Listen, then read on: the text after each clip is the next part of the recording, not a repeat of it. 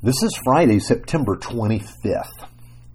Years ago, my parents invited Sandy and me to go with them on a cruise out of Southampton, England. The cruise passed through ports in Ireland, Scotland, and also to France. In France, our ship docked at Le Havre, and we rented a car for the day and drove to Normandy. This was a deeply emotional day for all of us, I think. My dad had served in World War II, yet he was spared from seeing combat. Now, our first stop was Omaha Beach. There is a monument there marking the place where the D-Day landings happened all those years ago. From there, we drove to the American Cemetery, and the cemetery fills an immense section of the French countryside just above the beach. Likely you've been there yourself, or you've seen photographs of it. The grave markers lined up in rows seem to reach to the horizon. 9,387 Americans are buried in that sacred spot. It is the sign of the cost of freedom.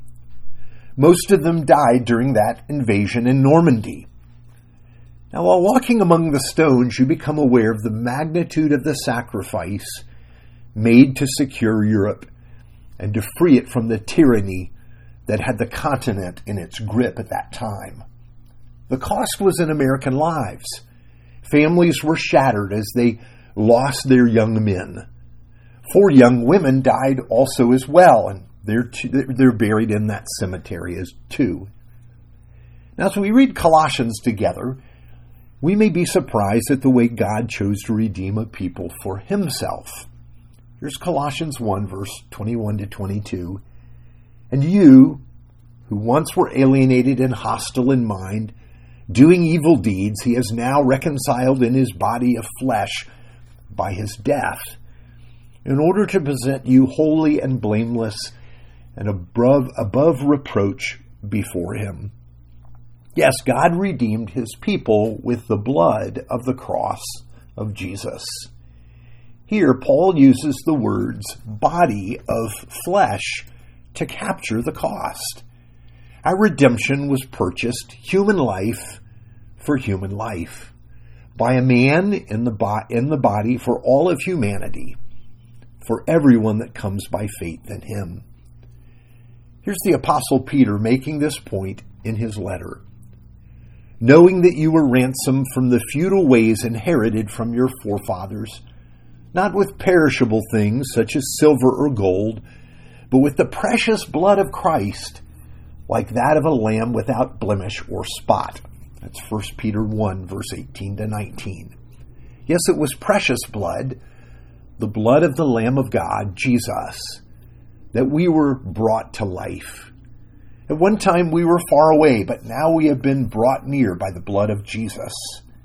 Now, I think this is repeated in Scripture over and over again for a number of reasons. First, God wants us to see the magnitude of his love. He wants us to know what extent he treasures us as his people, that he would send his son on a rescue mission that would cost him his life. I think we struggle to understand how much we are loved by God. This is what the prodigal son thought when he was far from home. He had dishonored his father and wasted what his father had spent a lifetime building, and he expected to return home and to earn his father's forgiveness by working alongside the family slaves. He had no idea that his father would run to him and embrace him. The young man had done nothing to deserve this love.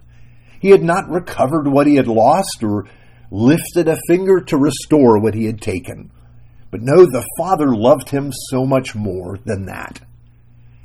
You see, we must come to learn that the Father loves us beyond the weight of our sin and shame. Seeing Jesus giving up his life for us is like walking that cemetery in Normandy.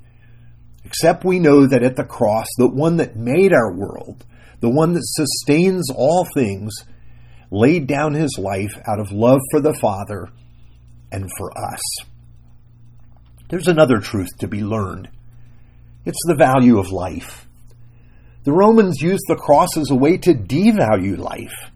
They wantonly took the lives of people that opposed them. They put people in their place. And people became the fuel that kept their empire running.